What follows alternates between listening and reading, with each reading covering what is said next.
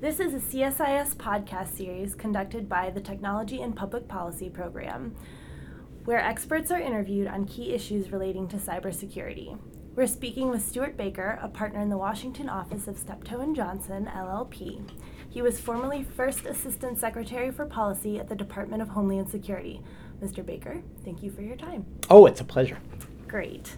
So we're going to start. Where should cyber red lines be drawn? So I think red lines are out of favor these days because they haven't worked out so well for the administration. So, and maybe that's a lesson we should learn in this area. We're really talking about two different things we don't like. We don't like the prospect of people attacking us, causing things to fail, and we don't like having people break into our systems and steal all our secrets. And both of those could produce a red line, but the consequences would be different, and I'm not sure I would, in either case, use a red line. But in terms of cyber espionage, I think we should say you're over the red line. You know, anything we can do to make you regret your campaign in massive commercial espionage, and it's probably not just China, it's others as well, we're going to do. We have not done that. It's as though we don't think it's that serious. And I know people in the administration would deny that, but they are not treating this very seriously. Example, we have identified people who are breaking into our networks today or did in the past. We know their names, their blogs, their current employers, their phone numbers, and they're not extraditable, but we can certainly punish them or raise the prospect of punishment in other fashions. We have a whole set of programs where we identify drug kingpins and human rights abusers, and we say no one in the United States can do business with them, and we try to bring money laundering sanctions against people who do that. We could do the same thing with the people who we know from the intelligence we've gathered have broken into many, many companies, many government agencies, and in many cases human rights groups as well. So I think we are over the red line in terms of the espionage, and the real problem is finding the will and the tools to begin retaliating. The problem is the administration thought that naming and shaming was our best option, and they started down that road and got ambushed by the Snowden stuff, and that whole strategy is in disarray. We need to go back to it and start asking the question, what can we do about people who've broken into our networks to make them regret their choice of profession? And I think there are plenty of things that we could do. We have not yet shown the kind of imagination and the determination that we need.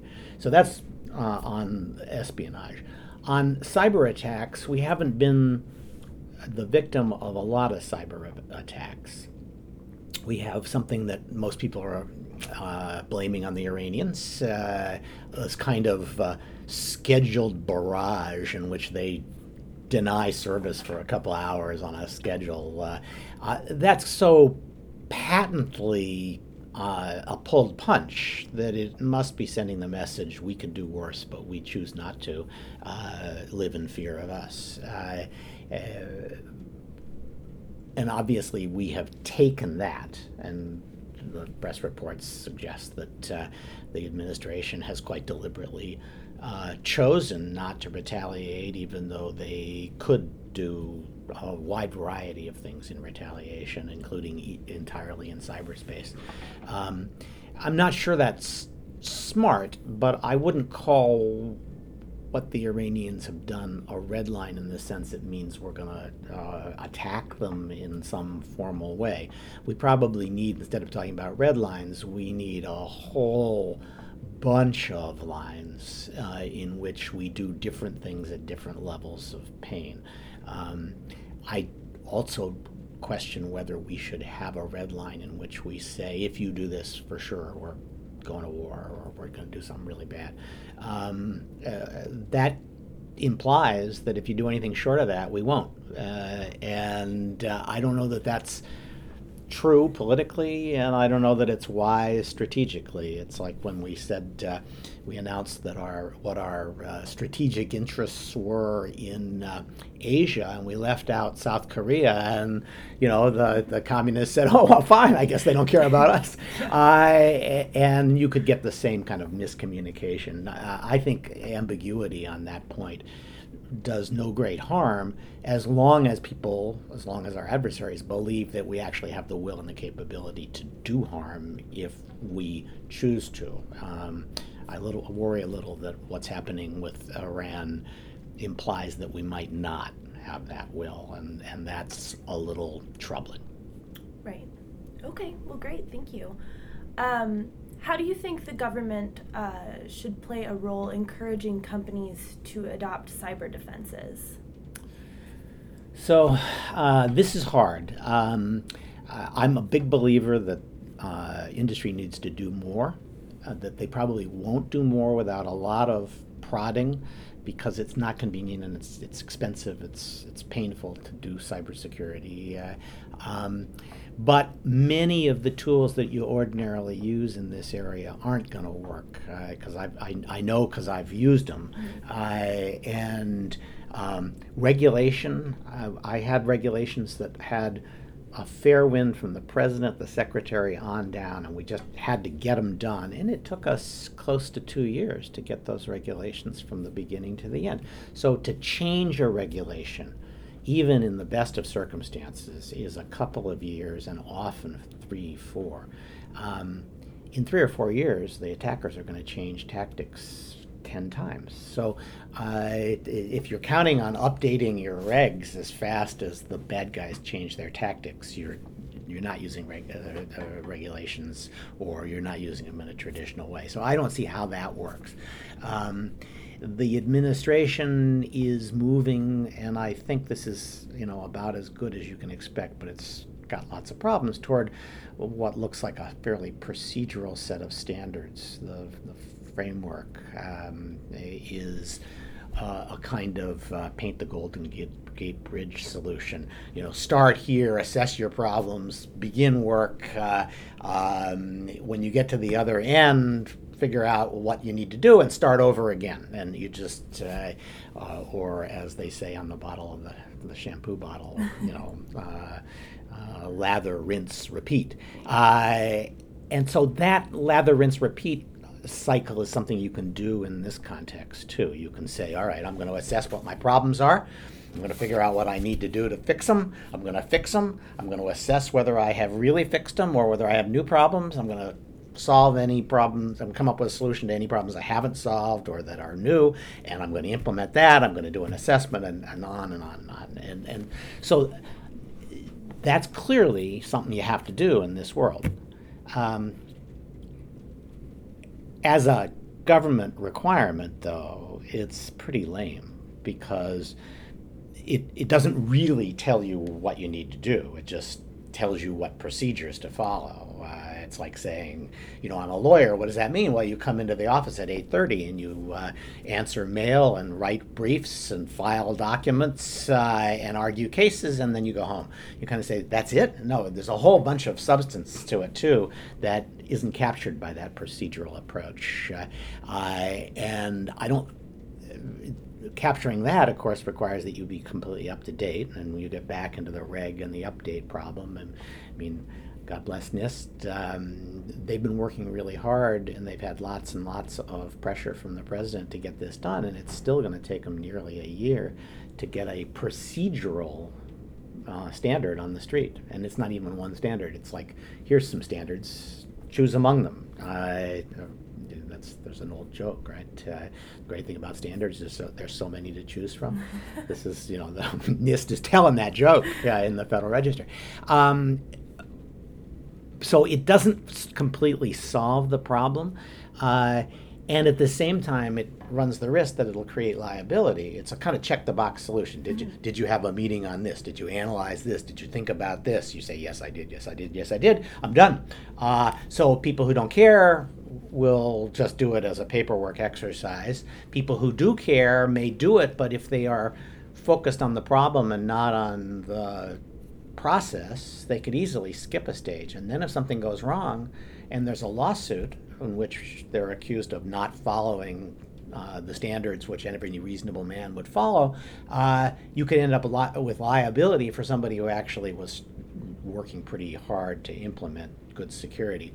So there's lots of problems there.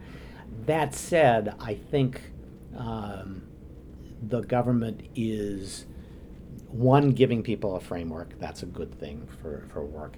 Two, raising the issue, although they've gone kind of quiet since every time they bring it up now, Snowden comes back at them.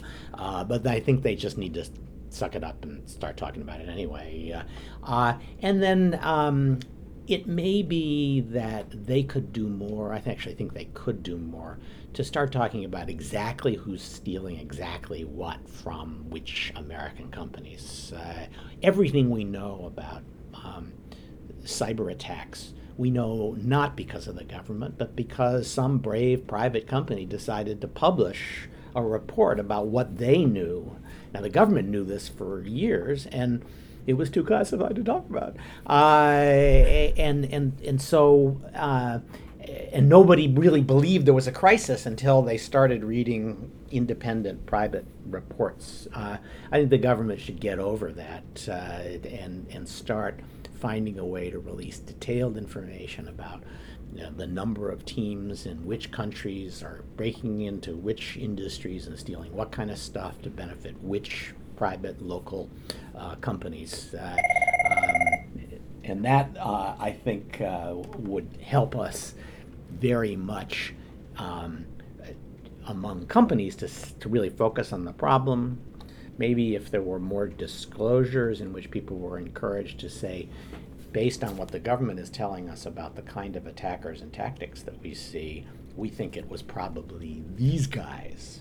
And then, if you're an investor, you can say, whoa, if these guys were broken into by the Iranians and their principal competitor is an Iranian company, I think they lost all their intellectual property to the Iranian company. Maybe I want to sell the stock. That's a perfectly material consideration. Whereas being told in a general way, well, yes, we have cybersecurity problems and we can't guarantee that you can always exclude intruders from our system, which is what people tend to say now, tells you nothing about what their competitive situation is. So those are the kinds of things that I think they probably could do within the current capabilities of the government. Now to get them to do it. Yeah, well, that's why I keep talking. And the final question is, do you think any cohesive cyber legislation can make it through Congress? No. No.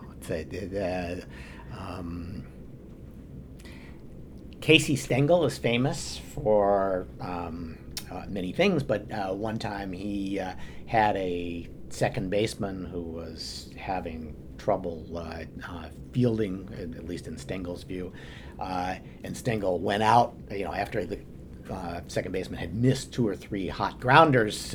Stengel went out, said, "Give me the glove. Let me show you how it's going." He pointed to the batter, said, "Hit one over here." The batter hits a hot grounder, and it hits a little pebble, bounces up, and hits Stengel in the chest. And he takes off the glove, he throws it at the second baseman and says, "You've screwed this position up so bad, nobody can play it."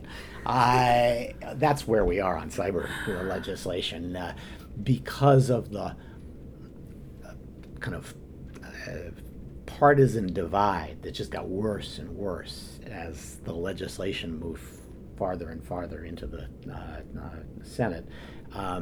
Everyone was encouraged to view it through a partisan lens, and that meant that people took positions against it mainly because it was the president's idea, and they're not going to change their mind. They've taken a position, and so there are just lots and lots of Republicans in particular, and frankly, almost everybody from a committee other than Homeland Security, that sees this as not particularly good for them, not something that the Chamber of Commerce likes, and likely to diminish their turf. So why should they be for it if there isn't a burning call from the country for it? So short of something bad happening, I'm guessing that legislation is not going to pass. And even CISPA, which had at least a shot, I think in the wake of Snowden and privacy issues, would have trouble passing, getting out of the Senate, and even went back to the House. I think we might have more trouble than we had last time. So almost better to let it pine for the fjords a little, and maybe in a year or two take another look at it. I have tried to interest people, and there's some possibility in the idea that maybe taking another look at what private companies can do to defend themselves is an area that hasn't yet become profoundly partisanized. I mean, we've got a problem. We've got these doofuses at the Justice Department that are still living in 1992, saying, "Oh, it might be illegal." That's unfortunate, and we really should explore that.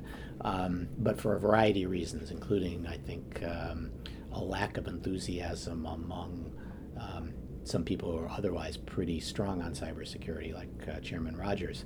Not sure that's going to happen either, but I would like to see that, and I think it would be nice if the Chamber, which pretty much plays the role of second baseman in my story, would get interested in something constructive in this area, and this might be it.